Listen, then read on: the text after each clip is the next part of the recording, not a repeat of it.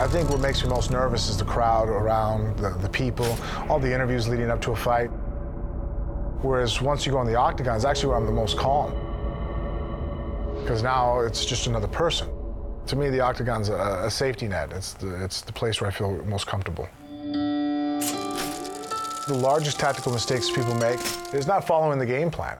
Things sound great inside the locker room warming up, but then all of a sudden you get out there and your blood starts pumping and you start doing other things.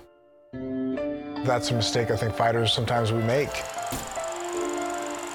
When I'm having an exchange, when I'm moving around on my feet, I don't so much hear the crowd, but if there's a moment where you get a takedown and there's a kind of a pause in the action, pace slows down when you're grappling and especially on the ground, and you can hear things going on.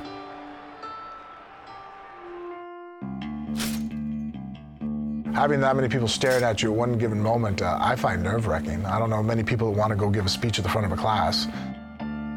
You're walking out and everybody's staring at you. Not a pleasant feeling. I'm not really trying to intimidate my opponent. I'm just trying to read him. You know, I just try to look you in the eyes and see what's going on. I'm always trying to analyze who's in front of me. One last second for a read before we go into battle. Without the other guy, there is no fight. You need somebody to combat against. You need somebody else who's a favorable opponent and somebody who has notoriety and has game to bring that to the table, because if not, then you're just basically beating up on your little brother in the backyard. You have to be respectful of the other guy putting the time and the effort to showcase a good fight and to help build up the sport. I guess I'm more of a survivalist. The minute that I'm in trouble, I think is when I'm able to switch gears and try to inflict more pain and injury on my opponent.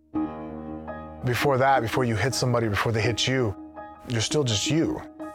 I think once leather starts flying and you realize the guy's trying to hurt you, that's when it's easier for me to switch over.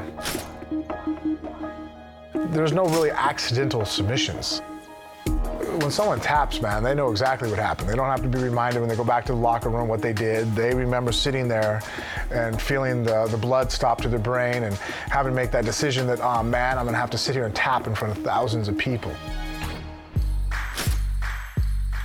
You know, one thing that helped me be so successful at the beginning was that I was one of the few guys that was a good athlete competing in the heavyweight division. Back then, that wasn't the case. Usually we got the leftovers from other sports. Guys that were not successful somewhere else came and decided to do MMA. Now the level of athleticism has increased such a level in technique that just because they were a great football player, they're not able to compete with us. They get smashed.